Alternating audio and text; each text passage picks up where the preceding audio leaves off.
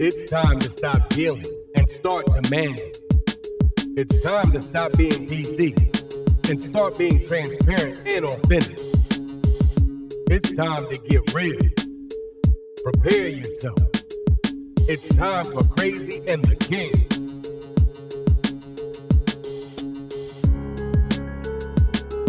Welcome to Crazy and the King, Quarantine Week 7. With gummy bears, like I got a mouthful of gummy bears right now because literally, I have only driven my truck three times now, Julie, in 6-7 weeks, and so one of the runs for me was to go grab like a handful of gummy bears and Twizzlers and chewing gum and all that other stuff. But I feel good. How you feel? Well, like my Botox is wearing off. My hair needs a little attention, but we're still safe. We're still healthy, and we're still kicking it. So I can't complain. Absolutely. So listen, I was going to start off by saying what's poppin', Jay, but I figured because we have guests in the building, I'm going to be on that best behavior. I'm going to push that pause button. I'm going to be a little bit buttoned up with a T-shirt. But I really want us to have a great conversation. And you went out and you found two incredible voices to help us to talk about mental health. Thank you for that. Yeah, no, I'm excited. I love talking about mental health and COVID, and this whole pandemic has, in an entirely new way, brought to light the challenges of mental health. And all of a sudden, we're seeing commercials about it. We're having open conversations, and suddenly it's okay to be experiencing these mental health crises that so many of us have lived with, both ourselves and through our loved ones for so long.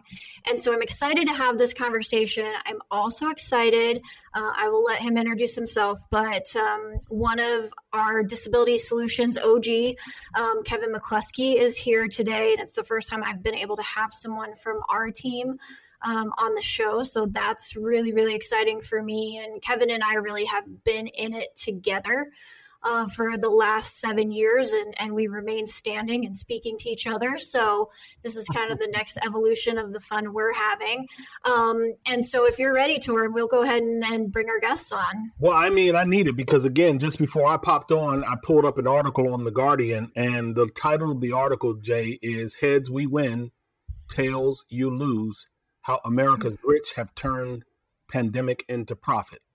And literally, when we think about the 26 million people over the last, let's say, 5-6 weeks that have lost their jobs or found themselves having to file for unemployment, the billionaire class has added a $308 billion to its wealth. And this is not a podcast around attacking those that are wealthy. It's not around attacking capitalism, but it is around attacking, people right now, when they see this headline, when they live as being one of those 26 million, when you are some of the others that are just barely making it, when you think about past episodes that we've done around what the virus has done to Black and brown communities, we know that mental health is being severely tested right now, and tested by some that are not accustomed to it being tested by. And so I'm looking forward to having this conversation today.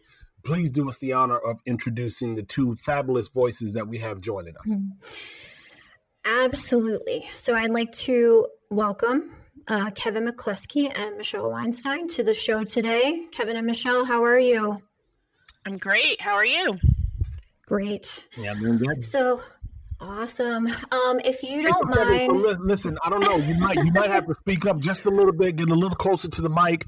But I want to do something real quick. Michelle, you have some initials behind your name, AADC and LADC. I need to know what the hell does all of that mean, because if I'm gonna be talking to you, I need to know who I'm talking to. It's a good old fashioned alphabet soup, as they call it. All right.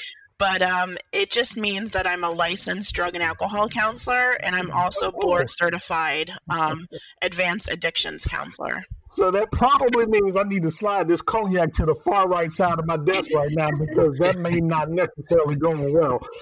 Kevin, I mean, you're definitely under evaluation. Okay, thank you. All right, cool. So listen, Julie invited you all on because we really think that mental health is important. And during this, pandemic that we are in, I don't see the end of the forest. I certainly see a bit of light. Some would say that we are perhaps coming out of such. We began the recovery, if you will.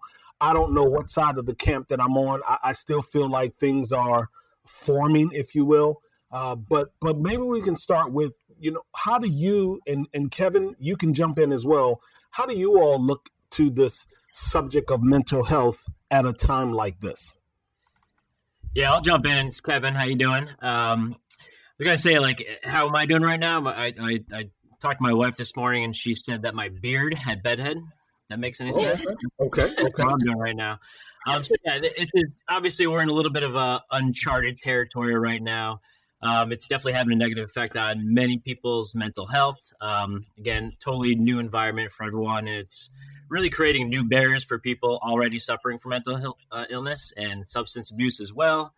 As you talked about it, that job stability, people are still losing their jobs, business stability, small businesses, no idea really what the future holds. And also, myself, I'm at home with my wife who's working. I have 2 kids doing the distance learning and also an 18-month-old as well. So I know we're really craving, we're craving some human interaction with our friends and our family. And it's been tough. So it's really experiencing some new challenges in mental health, and those who have it already are falling even deeper into it. But I'm hopeful that we're kind of on the slide towards the positive right now. Obviously still staying safe. A lot of people are retesting and coming back with it again. So I'm not really sure where we are, and I think we're all kind of feeling that as well.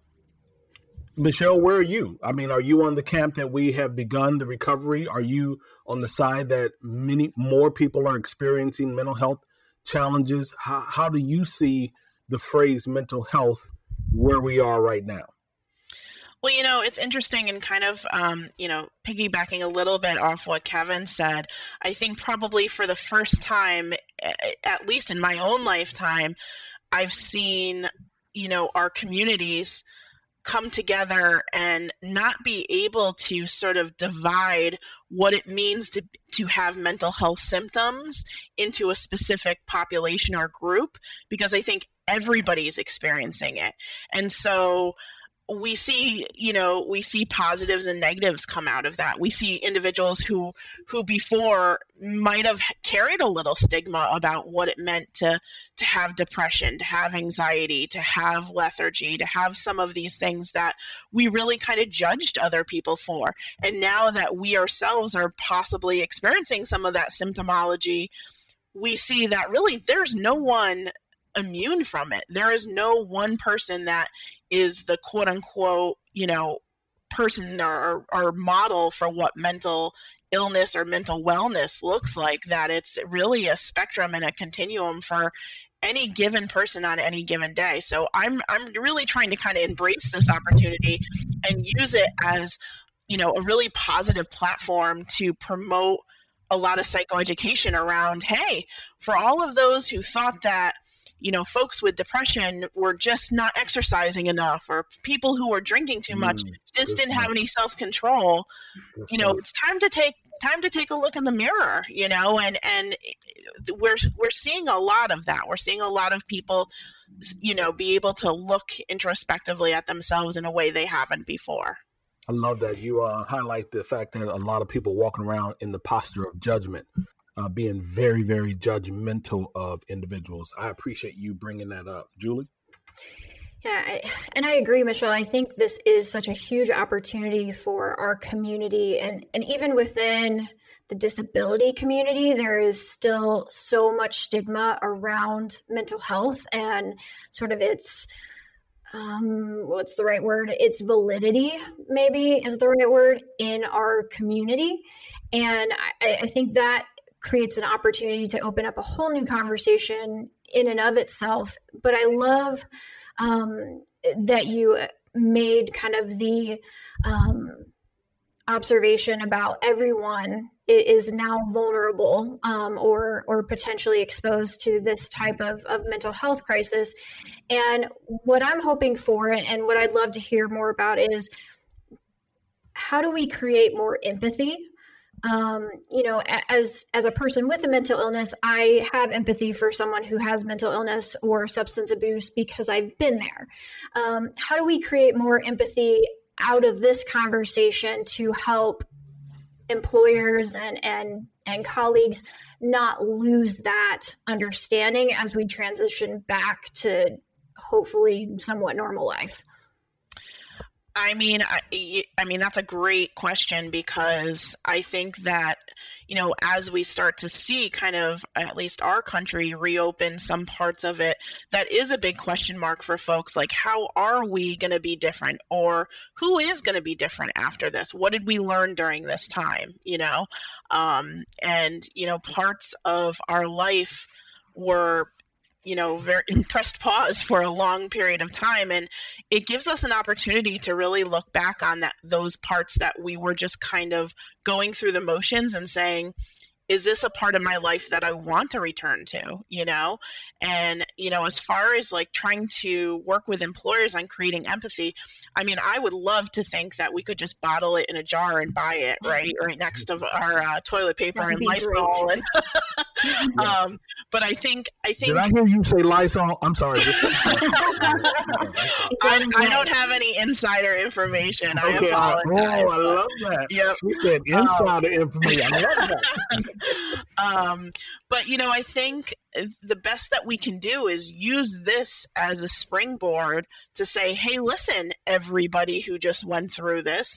And not only for folks who are isolating, there's a huge kind of interesting caregiver fatigue that is really coming about right now, that we're really strongly relying on first responders and healthcare workers and therapists. I can tell you, me myself, I've never been busier. I've never gotten more referrals for people reaching out for assistance and help. And as much as I appreciate the business, I would gladly decline it if it meant that people were doing better, but it's not. And, what I think is important is that there really is two sides of the coin here. Is we definitely need to take care of and try to figure out how are we as a community able to use this opportunity to promote wellness in our, day-to-day life, and to promote understanding and compassion and all those things that we've been kind of saying. But on the other side of the coin, we have all these first respond. I think my bigger concern is that we have all these first responders, we have these healthcare workers, these essential employees that at the end of this, their lives are going to be different. My life is different. I'm experiencing things and feeling things in a way that I haven't before. And I think possibly where we'll see a shift is, how are we then going to take care of the people who held us through this time? Because that's going to be a population that doesn't just wipe their hands and move on. There's, significant work to be done there. And that's an excellent point. I know in New York last week, there was an ER physician who had overcome coronavirus, who'd been back on the front lines fighting to save people's lives, and we lost her to suicide this week. And when I hear those stories and we talk about having empathy and having mental health as a frontline business necessity, right, for employers to keep people working at their fullest capacity, to understand that we are not single object widgets in their cog, but we are fully human, beings with a lot of needs outside of just work. Kevin, I'd love to hear from you about, what are some of the common fears and stigmas that we see in employers around mental health, and what are some of the things that you think will come out of COVID and this pandemic that will make asking for accommodations potentially easier for people with mental health issues? Good question. Yeah, so those common fears and stigmas, it's like, there's a lot of companies that don't really want you to bring yourself to work, right? The more diverse you are, the more inclusive you are, you're allowed to do that. And that is very good for your mental health and your physical health as well. I mean, simply asking how you doing. Like, Julie, you're my supervisor, right? We've had our disagreements over time, right? But you're constantly Never. How you doing? Like, how's the family? Those kind of questions, those daily check-ins, those weekly check-ins, really building in some virtual coffee breaks or those happy hours, encouraging us to go on walks and, take breaks. Our flexible schedule is really also very helpful. So just those things that like typical, like 9 to 5, work, no personal information should be shared. And, those things are, I think, going to kind of go away as you're seeing. There's more employers, more friends, more strangers. They're becoming more friendly and really checking in and see how everyone's doing. And not just work, but outside of work, just really understanding how people are doing and really get to the bottom line. And I think that's going to help productivity as well. You're also going to see people working from home. They're going to, employers are starting to become more flexible too. And that's another thing we've had a benefit of, working from home and being flexible with our schedule. Doesn't allow me to, slack off. It allows me to work when I can and be productive, and also have a nice balance of a home life as well. So I think some of those things you're going to see that's going to be the positive that's really going to come out of this, is being more inclusive, being more open, and simply just asking, how are you doing? On a personal question, how's work? How can I help you? And to pick up on Kevin's point, Michelle Kim, on Twitter, you can find her at MJ Michelle Kim. She dropped a tweet last week, and the tweet really talked about mental health and alternative things that individuals can say. And she listed about 8 different things. And the one that really stood out for me was number 5. It says, "I'm thinking about you. You don't have to respond or talk to me." And really what she's getting at, and so many others that were in the thread, it's really a matter of making sure that we are connected to the individuals that are in our workplaces, that are on our teams, that are in our business units, that are part of our departments. That because we are so remote now, it's even more important for us to just do that, whether we are on Zoom, do it through email, using your Slack channel, just do something to reach out to individuals. And Julie and I have talked about it often, but to make sure that you are reaching out to people that are quiet, maybe even more quiet now than they normally would have been. Make sure that you are reaching out to them and understanding, or shall I say, ensuring that they are not succumb to some level of mental vulnerability.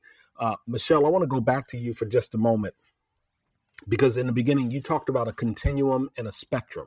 And I don't want a listener to feel as if Julie and I, or you and Kevin, are being irresponsible. We recognize that mental health is broadly defined. And so what typically are we talking about in this conversation? Are we simply talking about periods of depression, working through degrees of stress? What are we talking about, or more, because you and Kevin are the virtuosos here, and Julie, what are you all talking about? Because I don't want a person to feel like we are lumping all of mental health into this conversation. That's a really good point. And I think, to sort of clarify that, when I talk about a spectrum, I think too often we get really wound up and we box ourselves in to say, oh my gosh, I've been so sad, or I've been so down, or I've been so anxious.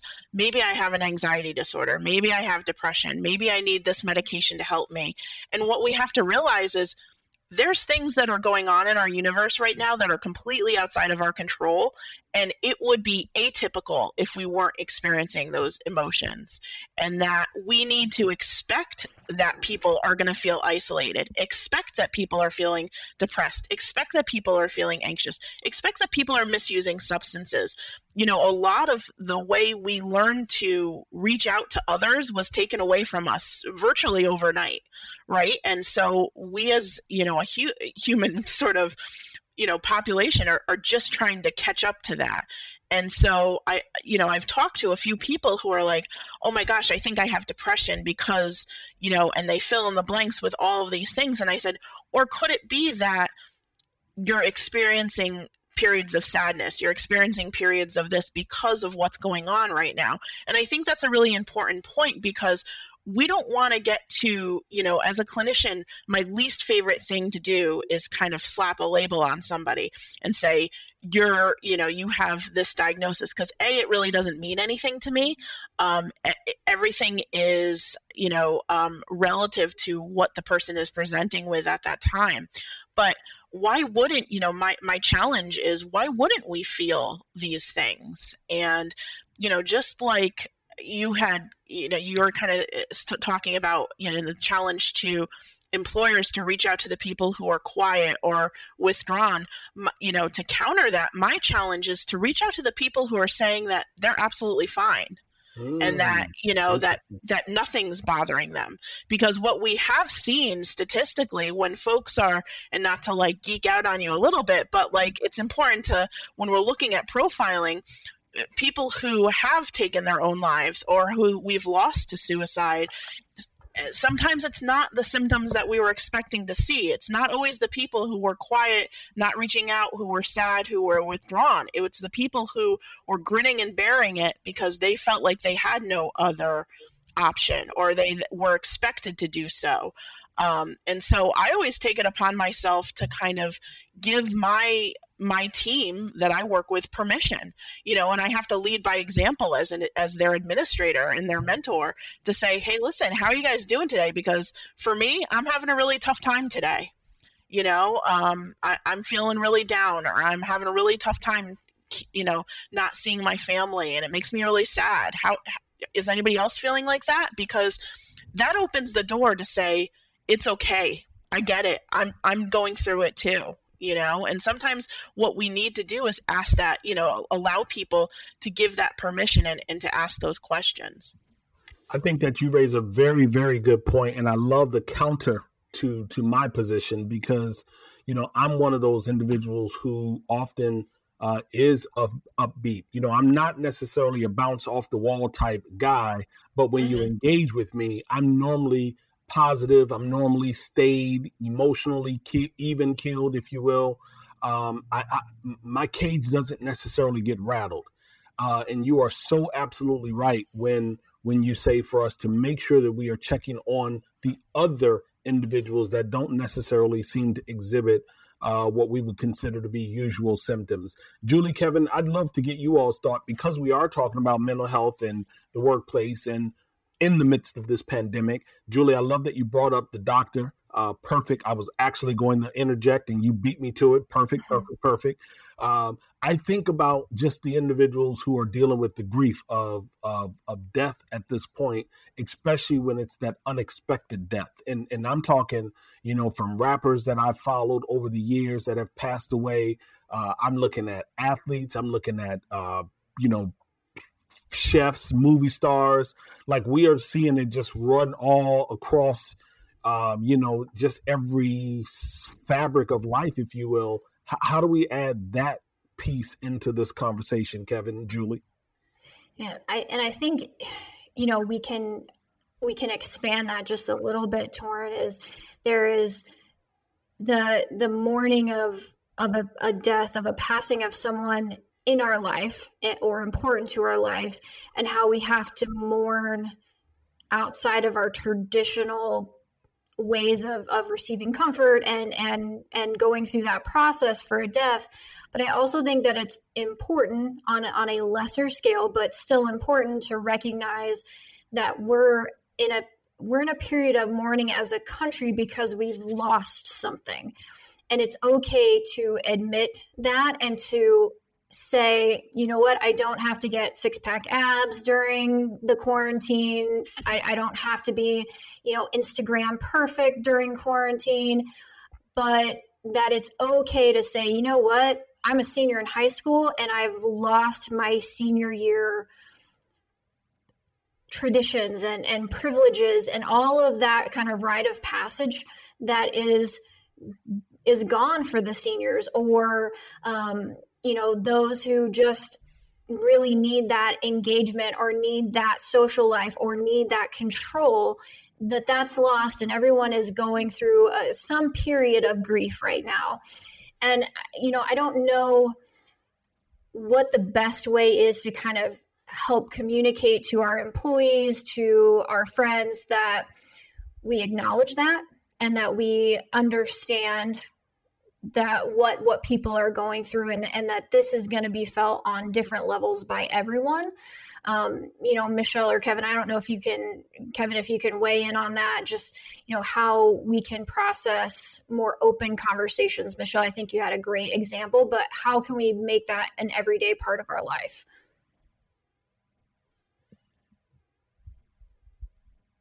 No, Michelle, I thought you were going to jump in. Oh, sorry. No, I think she had heard enough from me. Yeah, going back to what Disability Solutions does, we help employers find talent with disabilities for their business needs. And on the flip side of that, our greatest resource is job seekers and employees with disabilities, right? So, we talk about death, we talk about losing graduation. My son lost his soccer travel season.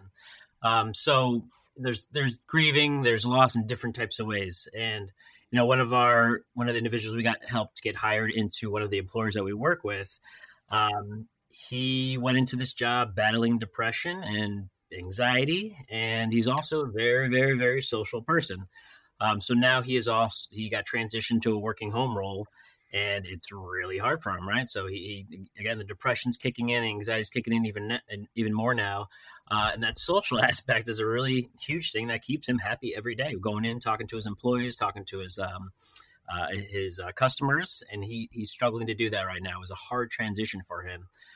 So some great resources that we maybe never tapped into before. Employers have wonderful health programs that they're kind of like government programs. They're really good, but no one ever knows about them, or it's impossible to get to them or find out the information. So this individual was able to have his employer set up a work-at-home counselor where he was able to, if he got depressed or anxious or anything, or just need someone to talk to, he'd pick up his phone and be able to dial into that work-at-home counselor for 15 minutes and just talk about anything, And before we talked about talking openly to, coworkers and friends, sometimes that's hard. So understanding that there are resources out there to talk to a stranger about your issues and something you're going through, I think is a huge thing. And I know our parent company, Ability Beyond, has an emotional support line for us.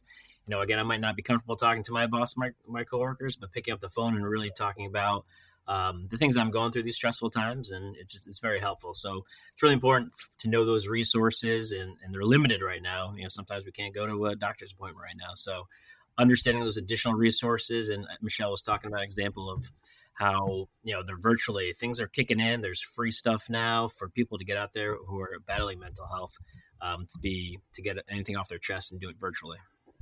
Well, you raise a good point. Psychology Today actually dropped a article, I want to say last week, maybe 2 weeks ago, and one of the data points inside of such said that due to restrictions to routine lifestyles, like the gentleman you just referred to, psychosocial stress caused by home confinement or isolation could further exacerbate the harmful effects on the child's physical and mental health. And so in addition to the young man that you mentioned and his routine and pattern being changed, I don't know if we are paying enough attention to the way that children are embracing this change in behavior, in activity, in presence, if you will. Like, I know some young people, Julie, I I wish the hell my parents would take their asses to work. I mean, and some parents that wish their kids would take their asses to school. Yes, of course. So I don't want us to, to look at this conversation in a narrow lens. I think that all of us, no matter how old we are, as long as we are able, and when I say able, we are aware, maybe aware is a better word. As long as we are aware, we are susceptible. That's probably a better way. We are susceptible to the ebbs and flows of a strong mental posture. You know what I mean? Yeah. And toward that, kind of, for me, one thing that I love that we do at Ability, and Michelle teaches a class called about mental health first aid. And I don't know, Michelle, to just kind of bring us home for this pod, if you can talk about maybe just a couple of the benefits of having someone who can provide mental health first aid, either in a home or a work setting. And then, leave us with a couple best practices to support people in various stages of mental illness during this pandemic. Sure. So mental health first aid is a international course. It was developed in Australia and initially, but it really took flight several years ago when Michelle Obama kind of endorsed it. And really kind of the idea behind it is it's a certification that teaches people how to help someone who's going through an emotional crisis or a psychological crisis in the same way that we go through CPR and first aid for someone who's experiencing a physical health crisis. We know that there's mental health issues in the world. So why wouldn't we have interventions and steps to help people going through them? And, I've been a teacher for 11, certified instructor for 11 years in this. And I really honestly wish that I had this course before I went to graduate school, because I think it would have saved me a lot of money. Because when I'm a licensed professional in a pinch, I find myself going back to the interventions and the basics of what I teach in this course. And it's a phenomenal resource for folks. And it actually just last year got passed that all first responders, EMT, police, and firefighters to be recertified have to go through this course. So we're seeing our first responders being trained in a way that we would expect, because people, especially people who maybe are going through a physical health crisis, it doesn't mean that just because they're experiencing that they're not experiencing the mental health piece of it as well. And we know that when we call on our first responders, we call 911, we want them to be able to support people physically and emotionally. As far as like kind of a little bit of a, end note here. One thing that I was talking about a colleague the other day, and Torrin, you mentioned kind of the effects on children. One thing that I think we have to be really careful about during this time is that initially there was like this kind of family bonding time that people were kind of embracing kids being home and spending time together, and and it was nice, and kids were out of school and everybody was excited about that. And then, fast forward 7 weeks and no one's excited about that anymore, right? And we're getting on each other's nerves, and parents are complaining about and feeling the stress of trying to co-parent and maintain a job, or maintain a part-time job or full-time job, or, learn how to do distance learning. And inadvertently, what children are starting to experience is that their parents are looking at them as a burden. And we're seeing a splurge in our community of children experiencing reactivity to their parents seemingly not wanting them around, or not being happy that they're there. And I think that's an important message for parents to keep in mind, that as much as we might joke about virtual happy hours and locking the kids up in the other room, and what a pain in the neck, virtual learning is, and all of these stressors, keep in mind that we're dealing with kids, and that they are not processing that in the same way that we are, and that they may very well be thinking, God, like mom and dad really wish I wasn't here, or, it would be easier if this didn't happen. And, kids have a way of making sense out of things that don't make sense to them. So we have to, and the biggest, no one's immune to that, right? So I'm not saying that we have to, as parents, we have to be completely patient the entire time, but we have to allow ourselves some me time, some time where we can check out, so that when we check back in, we can be present and available to the people who are around us. I think that is the perfect place to wrap up what will be one of many conversations that we have here on Crazy and the King about mental health.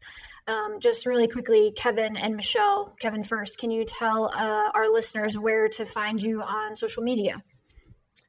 Absolutely. You can find me on LinkedIn, Twitter. I think it's Bethel Kev. But more importantly, our website is disabilitysolutionstalent.org. We also have a career center at disabilitytalent.org. Hope to see you there. And I'm definitely not as cool as Kevin, so I'm not on Twitter. Don't make my life harder, Michelle. I'm sorry. You can find me on LinkedIn. But again, AbilityBeyond.org is our organization. Our website has tons of resources, not only for the people we serve, but our community. And I'm happy to be a part of that organization for the many, many years that I have.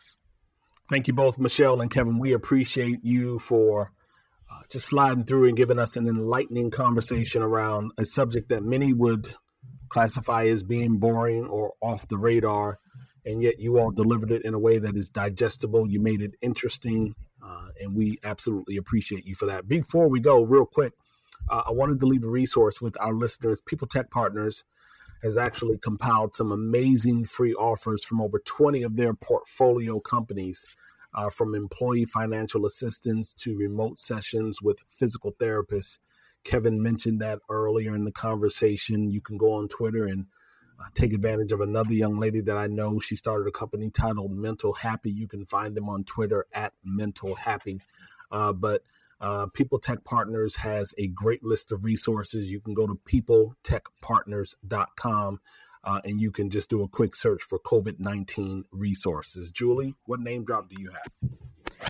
I think we have to give a name drop to Skill Scout and Elena Valentine and Abby Cheeseman for the amazing job that they did pulling together a film festival last week, of which you were the MC. Yeah. Only those two would make this kind of lemonade out of that lemon. Like, wow, congrats, ladies. Nicely done. Yeah, absolutely. It was a project that they had on their radar for a little over a year. And I was extremely excited when they brought it to me for consideration to be a part of. It turned out to be fantastic. Glad they did it. And we are going to be doing more. If you all missed the virtual film festival, head over to humansact.work. Again, visit humansact.work. And I'm sure they'll probably have up some degree of a recap. Certainly they'll have a message pointing you towards what we're going to be doing next. Real quick, I have a name drop. Young lady from Spain. She is awesome. I actually want her on the show, Julie. Her name is Kate Fabella. She works with ERGs over in Spain and that part of the country. She does have some work and some footprint here, but I think it's very important for organizations, especially those that are trying to really figure out how their ERGs, their BRGs, their affinity groups, and whatever else they call them, but how they can show up in the workplace and be effective inside and outside. Her name is Kate Fabella over in Spain. She's incredible. What's up next, Julie? I'm working on a couple of virtual events, one actually for you and I with Ben Eubanks this summer. So we're going to have a couple of times that you're going to be able to see us together. For this week, I'm just hanging out, staying sane, doing all those things. What about you? Know who your guest is this week? I have no idea who my guest is, but I do know you can tune in, Sirius XM channel 126, 1 p.m. every single Sunday, Sirius XM channel 126. 1 p.m. on Sunday. So in addition to listening to Crazy and the King and sharing Crazy and the King with your social tribes, you can catch me on Sirius XM. You can find Julie on Twitter at Julie Sowash, JuliesOwash. And you can find the kid at Torrin Ellis. For now, Julie and I are ghosts. See ya.